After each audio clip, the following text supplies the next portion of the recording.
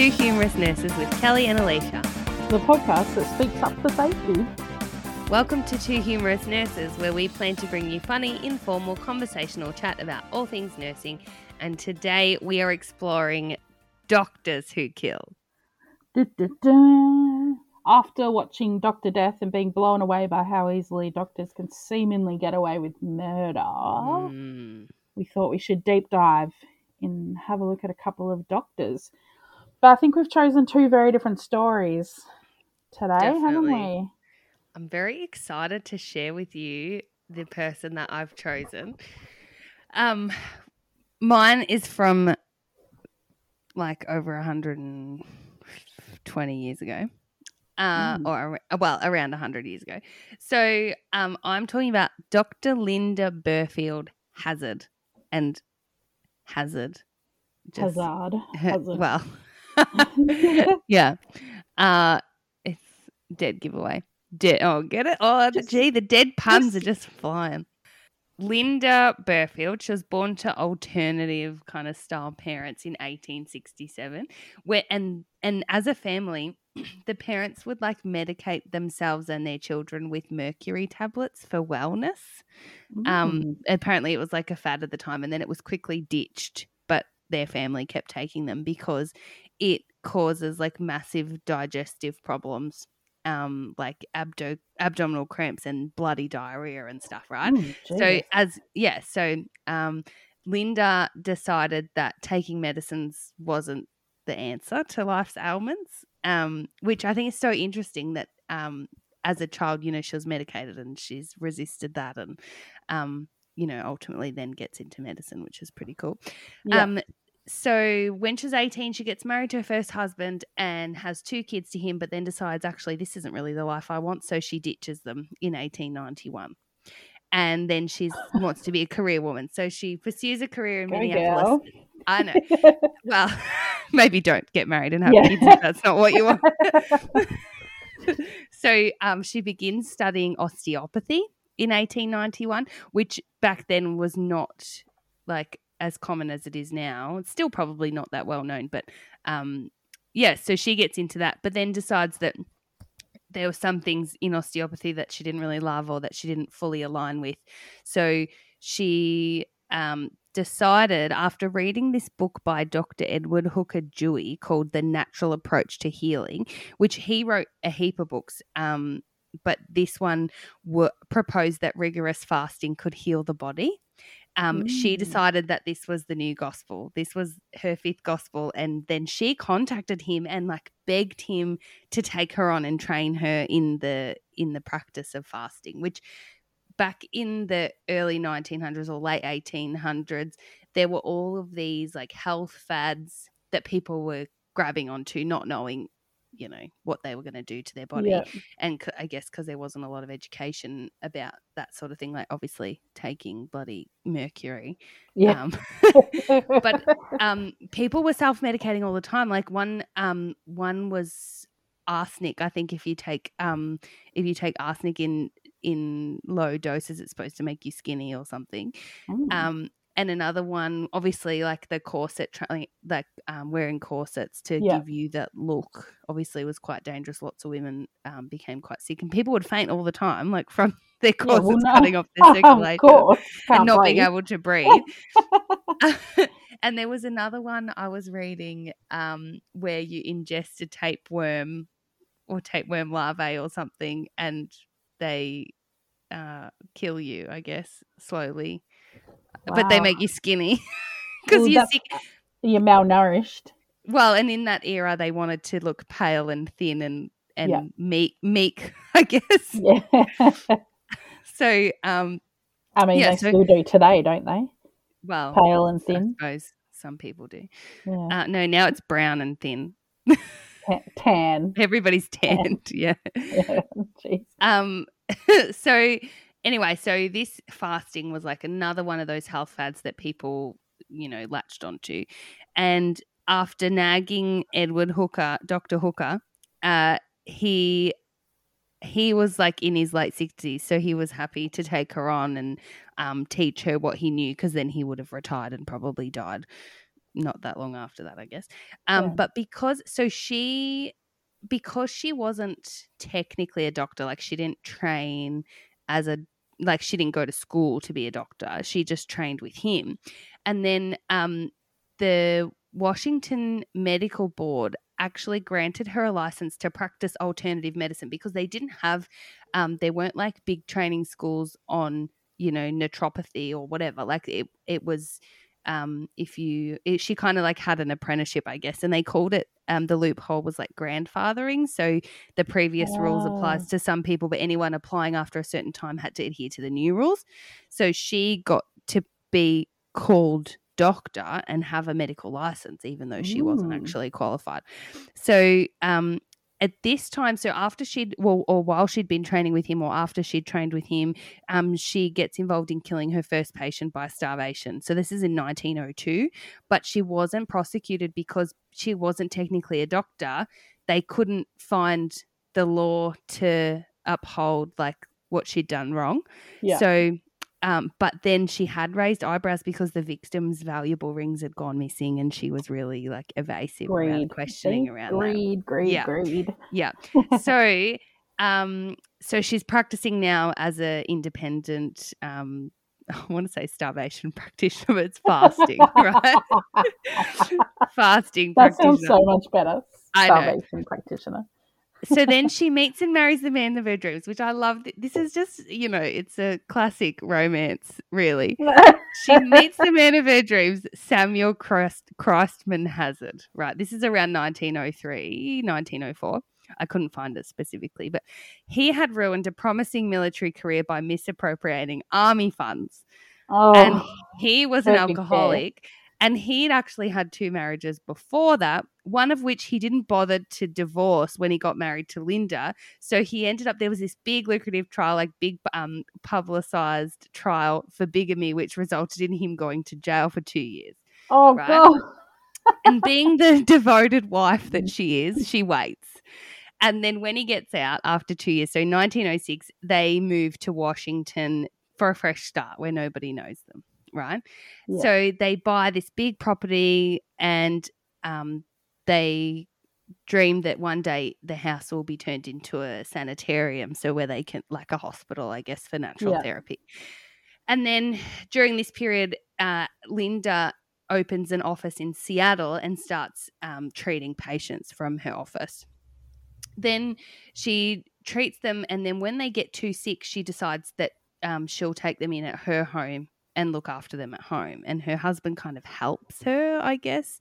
I don't really know all the details, but there are lots of allegations that they were starving their patients. She had like a recipe for what they should eat each day or what they shouldn't eat at all.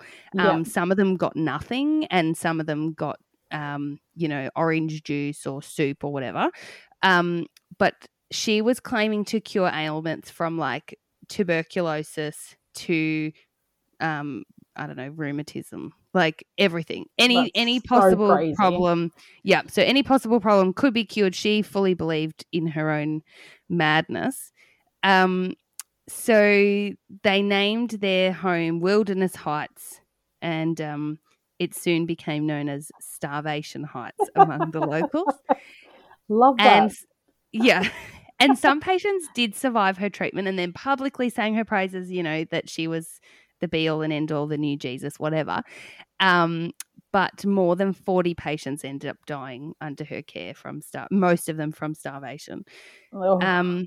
So in 1908, she killed 2 more people, and one of them was a 38-year-old who actually did have stomach cancer, but the cause of her death was more than likely malnutrition. 1909, she kills 2 more, and then suspicion starts being raised about the sanitarium now, about the house, but the authorities felt a bit powerless because they're like, well, these people are voluntarily being treated by this mad woman. That's right. And they are making an informed choice. They know the implications of not eating. So, it's not like they're being brainwashed to get into the place. They're actually... But they're probably not making it would only be voluntary to start with, because then they would get so weak they couldn't leave. Exactly right. So and then, and I will talk a bit about that, but she would proclaim that any death that occurred was a result of the pre-existing illness and not from the fasting treatment, right? Okay. And then she started doing all her own autopsies and started listing the cause of death as the pre-existing illness and not as. But then occasionally families would want independent autopsies done, and then the cause of death would be listed as starvation. Yeah. So then in 1908, Linda, she publishes her own book because she's an authority on the subject. Yeah. And amazing. Yeah. And she just fully believes that anything can be cured by starvation. And this actually becomes almost like it gets a cult following. And even today, there are, fasting movements that some people believe as a cure-all. Let's be honest. Some people believe that drinking their own urine will make them live forever. So, I mean, yeah, exactly. People are fucked. People are very impressionable.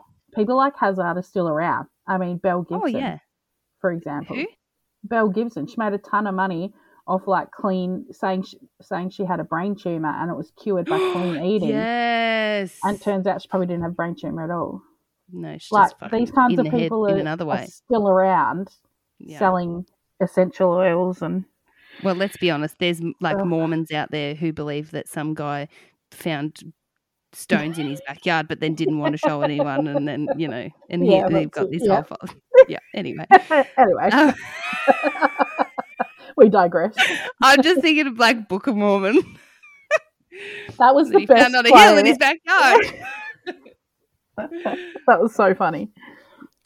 Okay. Anyway, moving on. So in 1910. She kills another lady, Maud Whitney, and then kills a 24-year-old man by the name of Earl Edward Erdman, who went to her because he'd been to everyone else and he was so he had indigestion that was relentless, right? And she says, I'll cure you. If you do this treatment, you'll be cured. Yeah, because you'll be dead. Yeah, exactly. So he wrote a diary while he was being treated by her. And he basically says each day what he got to eat. So after 2 weeks, he'd had maybe 8 meals. And then on the 14th of February, he had 1 cup of strained tomato broth. Oh, also, what he doesn't write about is that she would give people vigorous massages. This is in quotes, right? I do not know what that means. But apparently some of the witnesses who testified said that it could be aligned with abuse. Right? Like bashing nearly. And then she used to also give people enemas that would last hours, which isn't, cited in his, so maybe he didn't get any enemas or maybe he wasn't comfortable writing about it in his diary. But yeah, so enemas plus starving plus being beaten up, you're probably going to die. Yeah. Then he says on the 21st of February, ate 1 cup settled and strained tomato broth, backache today just below the ribs. He also cites that his head was quite dizzy, his eyes are yellow, streaked and red. Like this is from a guy with indigestion. Maybe he had pancreatic cancer, probably not, right? Yeah. Then on the 24th of February, he writes, so this whole time he's sleeping poorly, he's got backaches, he's got rib aches, he's dizzy and lightheaded, he's not eating. All he's had is like tomato soup, a couple of oranges. On this day, the 24th, slept better Wednesday night, kind of frontal headache in AM, ate 2 small oranges at 10 a.m., 1.5 cups hot tomato soup at 6 p.m., heart rate hit up to 95 a minute and sweat considerable. Then on the 25th of February, he writes, slept pretty well Thursday night, ate 1.5 cups tomato broth at 11 a.m., ate 1.5 cups tomato broth at 6 p.m., pain in right below ribs. Then the pain continues the following day, saying that he felt better this day than he had for the last week. But then he dies that night. Oh. Yeah. Oh, sorry, he dies 2 days later.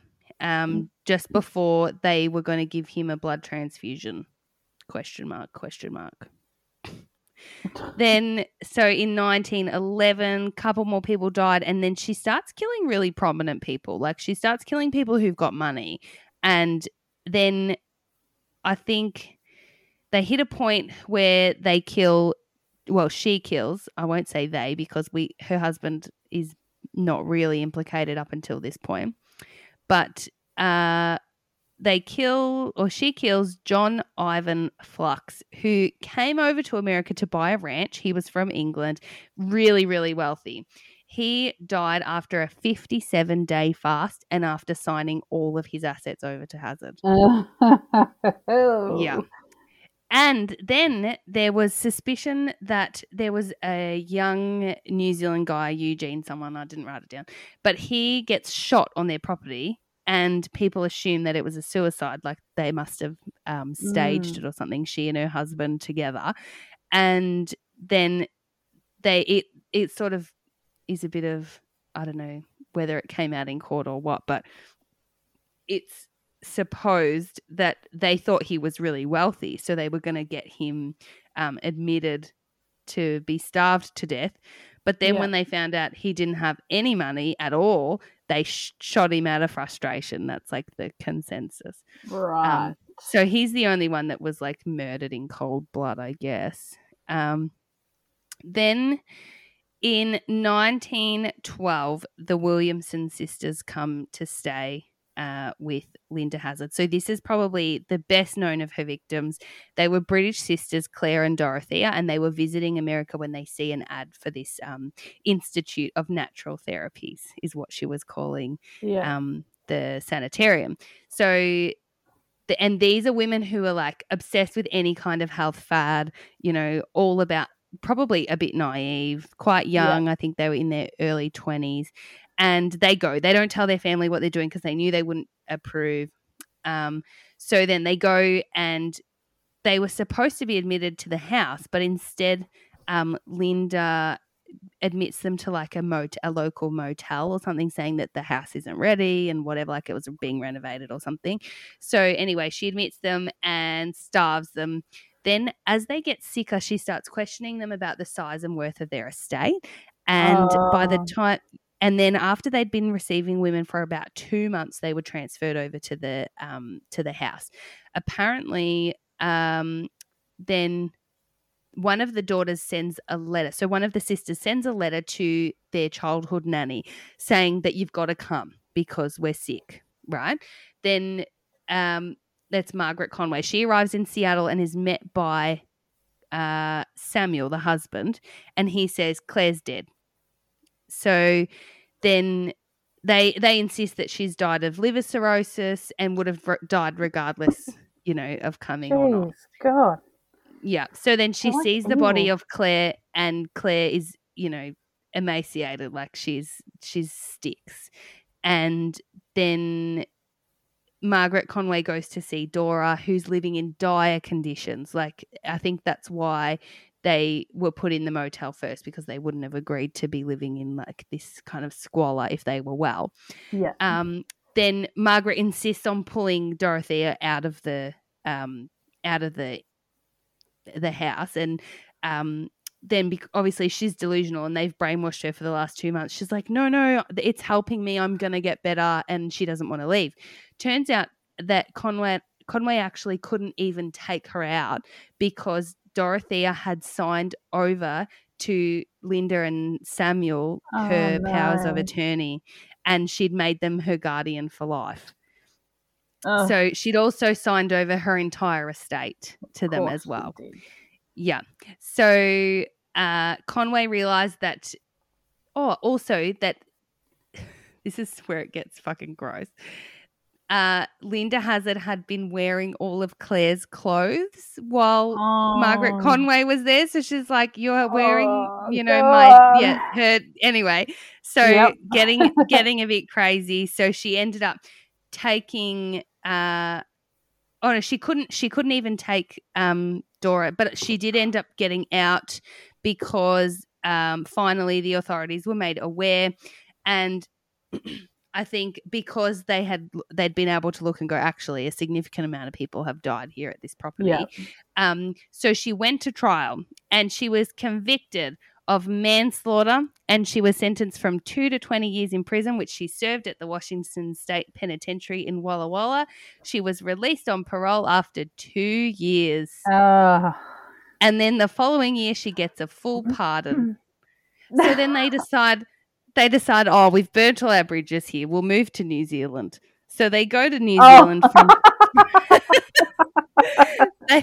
they go to New Zealand until 1920. So they're there for about 8 years, and she practices as a dietitian and an osteopath in that time. But in 1917, the New Zealand newspaper reported that she held a practicing certificate from the Medical Board of State of Washington, and because she used the title doctor, she was charged in Auckland under the Medical Practitioners Act for practicing medicine while not registered to do so. She was found guilty and fined, but when you look at the fine was £5, right, which in today's money is about $470. So I mean, she's a professional woman. I'm sure she'd be able to find £5. Oh, no, sorry, $600 plus costs. Anyway, in 1920, she goes back to Walla, Washington and opens a new sanitarium. Wow. And they call that the School of Health.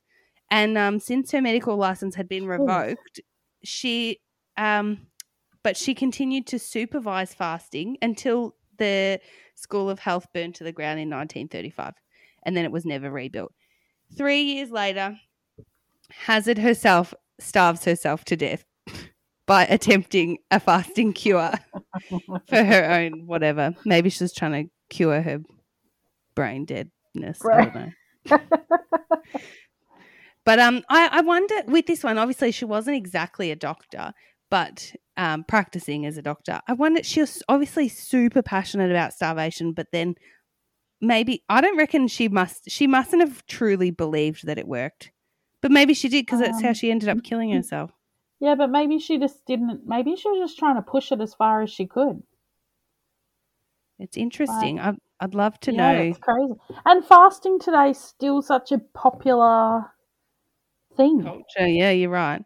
It was interesting actually reading. I read some of the court documents, which was boring, but some of it was interesting because there was a bit of a conspiracy that came out that a lot of the bodies that were exiting her like hospital place, her sanitarium, were picked up by the same funeral home, and there was a big kerfuffle in court that Linda was leading the witness and that she was like making head movements or gestures when the guy was answering the questions. So then the jury ended up having to be asked to leave while they sorted it out. And I found that quite interesting because they just sort of resumed, court and anyway, yeah. So that's I wonder if she really did believe it. She didn't really get charged at all. Like she spent 2 years in jail and then she was pardoned. Yeah, and she killed 40 people at least. Yeah. Crazy. Yeah. Crazy. Her husband did just as much for being married to 2 people. Exactly. Right, so let's hear about your person. So I picked Jayant Patel. He's known as Australia's Dr. Death. Patel was born in India.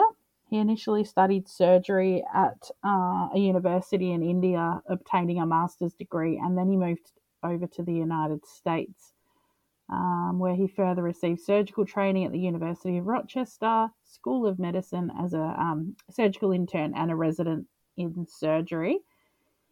In 1984, he went to Buffalo, New York, and during his time there, he was involved in many surgical failures and ended up being fined by the state and put on a clinical probation for not reviewing patients prior to surgery. It took the New York state health officials until 2001 to withdraw his license.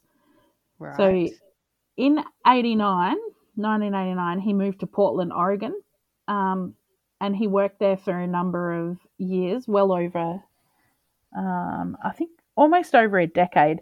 He'd been there 6 years when he was named Distinguished Physician of the Year, but during the time there, he'd been involved in a number of lawsuits for malpractice and wrongful death.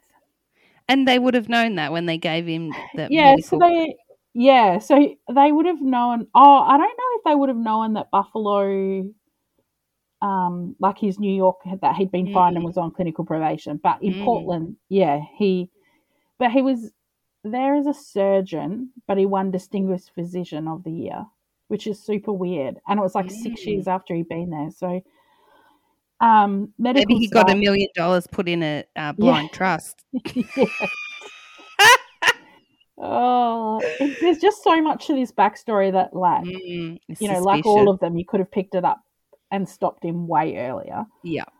Medical staff alleged that he performed surgery when he was not rostered to work. He operated on other surgeons' patients. He operated unnecessarily, and he caused serious injury and death. Jesus Christ. In 1998, the hospital had restricted. This is 3 years after he was Distinguished Physician of the Year. Yeah. The hospital restricted his practice. He had to seek second opinions before performing any surgeries. In September 2000, that would have hurt his ego. Oh, massively, hey. After reviewing 4 cases involving the death of 3 patients, the Oregon Board of Medical Examiners made Patel's restrictions statewide. So even though his medical license had been restricted, he still received glowing letters of recommendations from his colleagues. Of course he did. So he didn't hang around too long after all those restrictions were put in place on him. So no, because he could probably still operate in other states, right? Yeah, and exactly. And I mean, a lot of the time they don't just work at one hospital. Like they'll have a private practice and work at multiple hospitals. So whilst you have restrictions at one hospital, you might not at another. I do not understand that. Yeah. How can they go, oh, it's not okay if you'd operate in our state, but you can operate in another state? Those people don't matter as much. Exactly. Yeah. In 2003, he was recruited to Queensland, and he became the Director of Surgery at Bundaberg State Hospital, or Base Hospital. Scraping the barrel, Bundaberg. I know. It was part of a state program where overseas trained specialists were brought to the regional areas. I wonder if any of our listeners worked with him. Yeah, that would be mate, because it's really recent. Mate. I say it's really recent. It's like 20 years ago. I still think 2000 is like yesterday. I know. He was recruited to become the Director of Surgery, but he actually had no specialist surgical qualifications to his name. He's just a general surgeon, was he? Yeah. So there was many inadequacies in Patel's practice. He was often described his surgery techniques as antiquated and sloppy. Nurses claim they hid patients from him when they knew he was in the hospital. He showed poor regard for hygiene, and he quickly attracted the nickname Dr. Death. Do you know we need to come up with an app or something, or like a whistleblowing app for nurses, or like how doctors have like there's like Rate My Doctor or something is like the website. It should be Nurses Rate My Doctor, because people will get like really true attestations to their work. Where you're anonymous until you need to be non-anonymous. Yeah.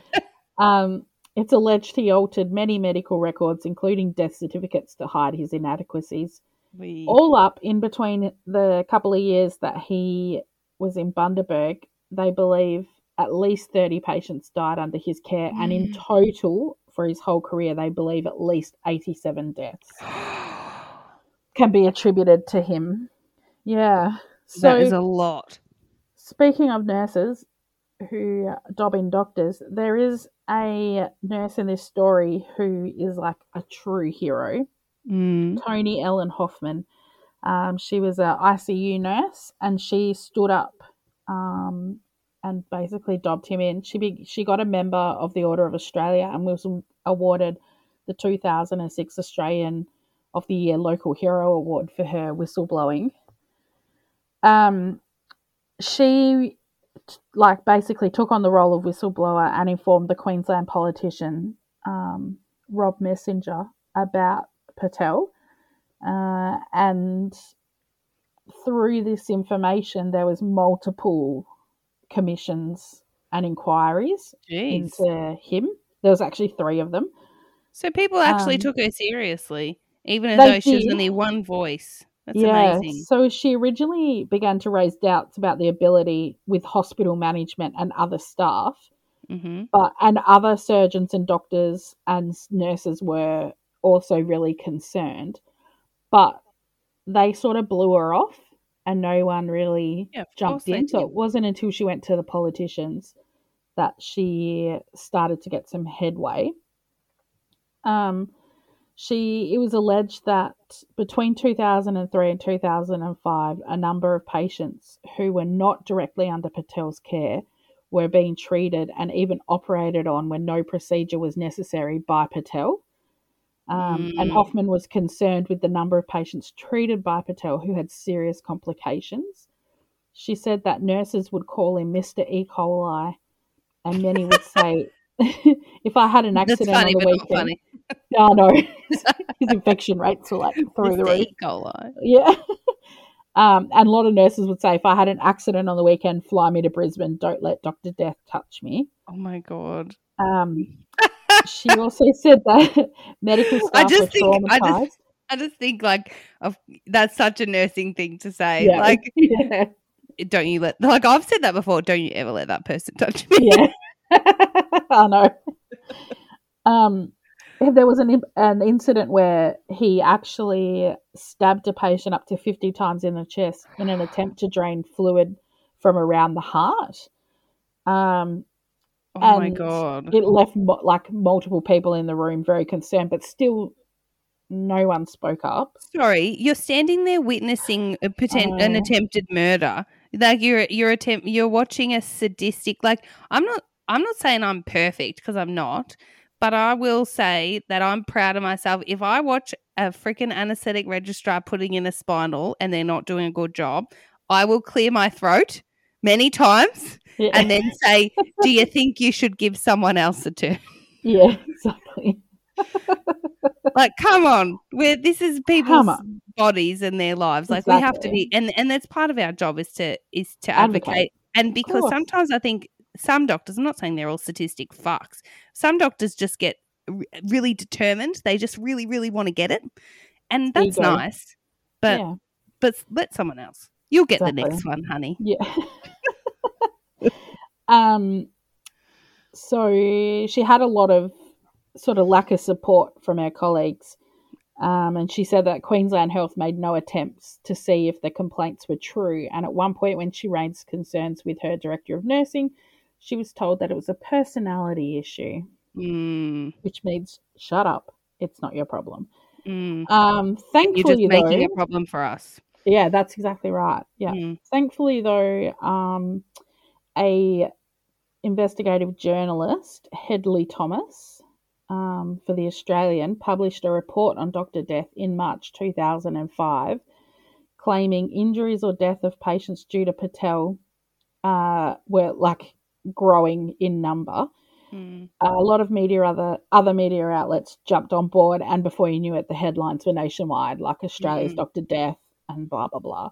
So once this media attention came, it was very difficult for Queensland Health and the politicians to ignore it any further. In April 2005, Patel left Australia and went back to Portland on a business class airfare paid by Queensland Health. Fuck off. Yep, he was like, fuck this, I'm out of here. So I'm out of here business class. Yeah, and you're going to pay for it, yeah. Mate, why wouldn't you send him economy? Make him pay for it himself. You've probably just paid him $300,000 a year or more. In November 2006, a magistrate issued a warrant for his arrest and extradition back to Australia. He was charged with 3 counts of 3 counts of manslaughter, 5 charges of causing grievous bodily harm, 4 charges of negligent acts causing harm and 8 counts of fraud. It took nearly 2 years to get him back to Australia. Jesus. In that time frame, there were 3 separate inquiries into him. So the Morris inquiry reported that they recommended Patel be charged with murder or manslaughter in respects to one patient, a negligent act causing harm to another patient, and that he also be charged with fraud in relation to his registration with the Medical Board of Queensland. God. And that extradition proceedings should begin. It also recommended changes to the Medical Practitioner Registration Act of 2001. Mm-hmm. The Davies inquiry reported that Patel should be charged with manslaughter and other criminal offences. It also put blame on 2 Queensland health ministers at the time for allowing the existence of organisational culture of secrecy and ostracisation of whistleblowers, because they basically allowed his misdeeds to go unpunished for 2 years. Well, think about if you were this Hoffman, like you've been pushing and pushing. Your colleagues aren't interested in helping you, which I think is bullshit, because it's not about you anymore. It's about the 80-something patients that he's killing. Like, this is the thing that bothers me. Like, you have to have integrity as a nurse. Yeah. You cannot say that you are a good nurse. You cannot be proud of the work that you're doing if you are happy letting low standards just pass by you. Like, if you're satisfied with, and this is the thing, this is why I'm such a ball breaker at work, because I don't want to be sitting there in court going, like, explaining why I didn't do something. Yeah, like, exactly. And that's just, and not only that, like, I'm proud of the work that I do. Whistleblowers get such a bad name. Oh, yeah. And I'd rather be a whistleblower and save hundreds, potentially thousands of patients' lives, and, you know, whatever. I'll go and work in a fucking clinic practice. I'll go and work in a university. I'll go and do something else. I'll go and be a bookkeeper. Who knows? Do you know what I mean? Like, I get that that I can see there are times in my career when I've spoken up for safety, and there's been 6 other people in the room who saw the wrong thing, who didn't say anything. Yeah, exactly. And I think shame on those people. Like, I hope that you can't sleep at night because you didn't stand up for what was right. You know what I mean? Exactly. Anyway. The Forster's inquiry basically focused more on the practice systems and processes of Queensland Health. So he was charged back in 2006, but it took until March 2008 for him to be arrested in America by the FBI, and he was extradited to Australia. That's all bureaucracy, isn't it? The reason it takes so long. Yeah. Bullshit. And once he got back to Australia, he was extradited back to Australia. He was released on bail the same day. Oh my God. How are you allowed to give bail to somebody who's murdered all these people? He's taken advantage of his privilege. Yeah. That literally left the country as well. Flight. It took another couple of years for it to get to court. He was charged with unlawful killing of 3 patients and 1 count of grievous bodily harm. He pleaded not guilty, but he was found guilty in July 2010 and sentenced to 7 years in prison. He appealed multiple times, and finally he got to the High Court, and they overturned his sentence on the ground of prejudicial evidence had likely influenced the jury. So he was granted a brand new trial. When I looked into that, there is a big thing in there about how they basically... Was it because he was Indian? No, they just used media stuff to influence the jury to give a... I mean, I don't know why it matters when there are actual people who have witnessed events and have spoken out. But anyway, he was granted a brand new trial. So in 2013, he had his retrial, and he was acquitted by the jury, and all charges dropped in exchange for him pleading guilty to dishonesty, gaining registration, and gaining employment in Queensland. He was given a 2-year suspended sentence for fraud. In 2015, he was banned from ever gaining a medical license in Australia. Sorry, what about the people he murdered? Yeah, they didn't matter. They didn't count. He didn't do it. Man. I watched Is that it? Hang on. Is That's he not it. in jail? Not in jail. He's Where free is now. this man? Well, I don't know if he's still living in Australia. I actually watched a 10-minute interview with him, and I don't know if it was a Current Affair or 60 Minutes, like one of those sensational news media things.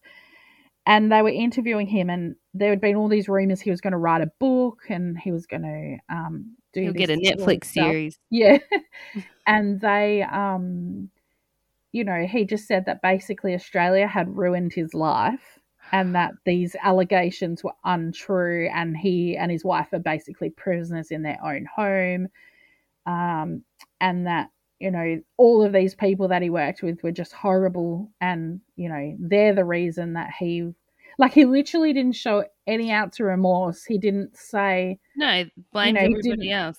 Yeah, typical narcissist, I guess, and those Dr. people Death are blaming all the anaesthetists. Yeah, that's right. But yeah, so I don't actually think he still lives in Australia, but Man, there was and then I feel so sorry for Hoffman, the whistleblower, because what did she do all that for? She didn't get to avenge anyone's deaths. She didn't that is so sad that he gets acquitted. And a suspended sentence is bullshit. At least he can't ever practice medicine again. But you know what? Serial killers kill. It's what they do. It is what they do. And he is a serial killer, and he will find somebody else to kill. At the end of the day, he's done the wrong thing. He'll probably continue to do the wrong thing because... let's watch this space. I'd be surprised if he doesn't try and continue some level of medical practice somewhere. He'll go and become an osteopathist, starvation therapist. Bloody hell, that's so fucked. That's left me bitter and sad. Worse than after Dr. Death, when he only gets done for elder abuse. Exactly. So fucked. Well, it's just like Larry Nassar, that doctor on the American gymnast team. The only reason Larry Nassar was charged with sexual assault was because he happened to do it with one girl in the basement of his home. Oh, God. Instead of in the medical therapeutic office. And that one girl was willing to speak up. And that is the only reason, same deal, like that elder abuse charge, is the only reason that he was found guilty. And hundreds of gymnasts have come forward to say that they were, and they all went to court and read victim impact statement while he was sitting there. It is, if you haven't, I've seen some. I saw Simone Biles's. So there's I reckon it's on Stan. It's called Unbelieved or Believed or something. And there's a great podcast called Unbelievable on it. And he was disgusting what he did to that. And the fact that he was reported multiple times and to the FBI and still managed to get away with it because of the way the American I just think that we cover up so much because we don't want to upset anybody.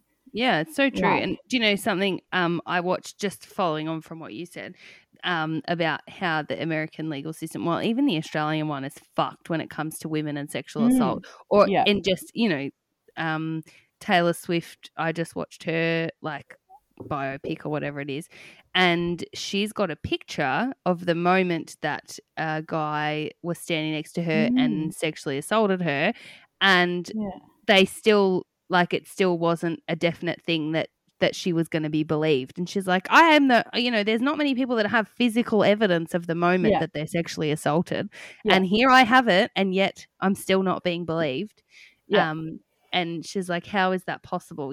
And she said she did a big speech about it at one of her concerts, and she was in tears over it. And she's like, the fact that so many of these situations is he said, she said, and yet in so many of them it's he said, and 100 of the women say, and it's just like Bill Crosby. I mean, we could list, isn't he out? There's so many. Yeah, he's out. He'll probably have a. Is Rolf Harris out now too? Oh, I don't know. My grandma went to school with Rolf Harris. She was like, oh God, her mum always told her that she couldn't be in the same. She couldn't basically, like, they lived in the same area as well, and she always said that her mum always had issues with her being alone with him. Oh, wow. So, yeah, and I mean, that's back in, like, 60, 70 years ago. So, that mum. Anyway, we just have to keep pushing, keep breaking that glass ceiling, girls. That's right. Speak up for safety. I know we've been doing that training lately. Yeah, exactly. Be like Hoffman. And if Hoffman's listening, send us an email. Yeah, we would love to interview you. I doubt she is. She's probably got better things. Yeah, probably. She's probably writing a novel or trying to take him back to court. Who knows? Yeah, so sad. Well, so two very different. Very different. Doctor killers. We should do. Is there any serial killers who've murdered doctors? That should be. who've murdered only nurses. That should be our next one. Yes. Nah, that would be sad. I don't want to listen to that. Anyway. Well, thanks for listening. Don't forget to follow, like, subscribe, leave a 5-star rating. Yeah, boy. Instagram at 2 Humorous Nurses Podcast. We really do read everything people send us. So send us just everything. For a chat. Yep. I'd like to say when we do night feeds, I read them, but now I just fall asleep. Yeah. We're at that point now where if she falls asleep next to me, I'm not as scared. Yeah. Send us an email with your stories and suggestions, please. Like, if you've got any topics, anything you want us to talk about, anything that you think we might be interested in, send it to us. You can either DM us at our Instagram or email us humorousnurses@gmail.com. That's humorous like the bone, HUMERUS.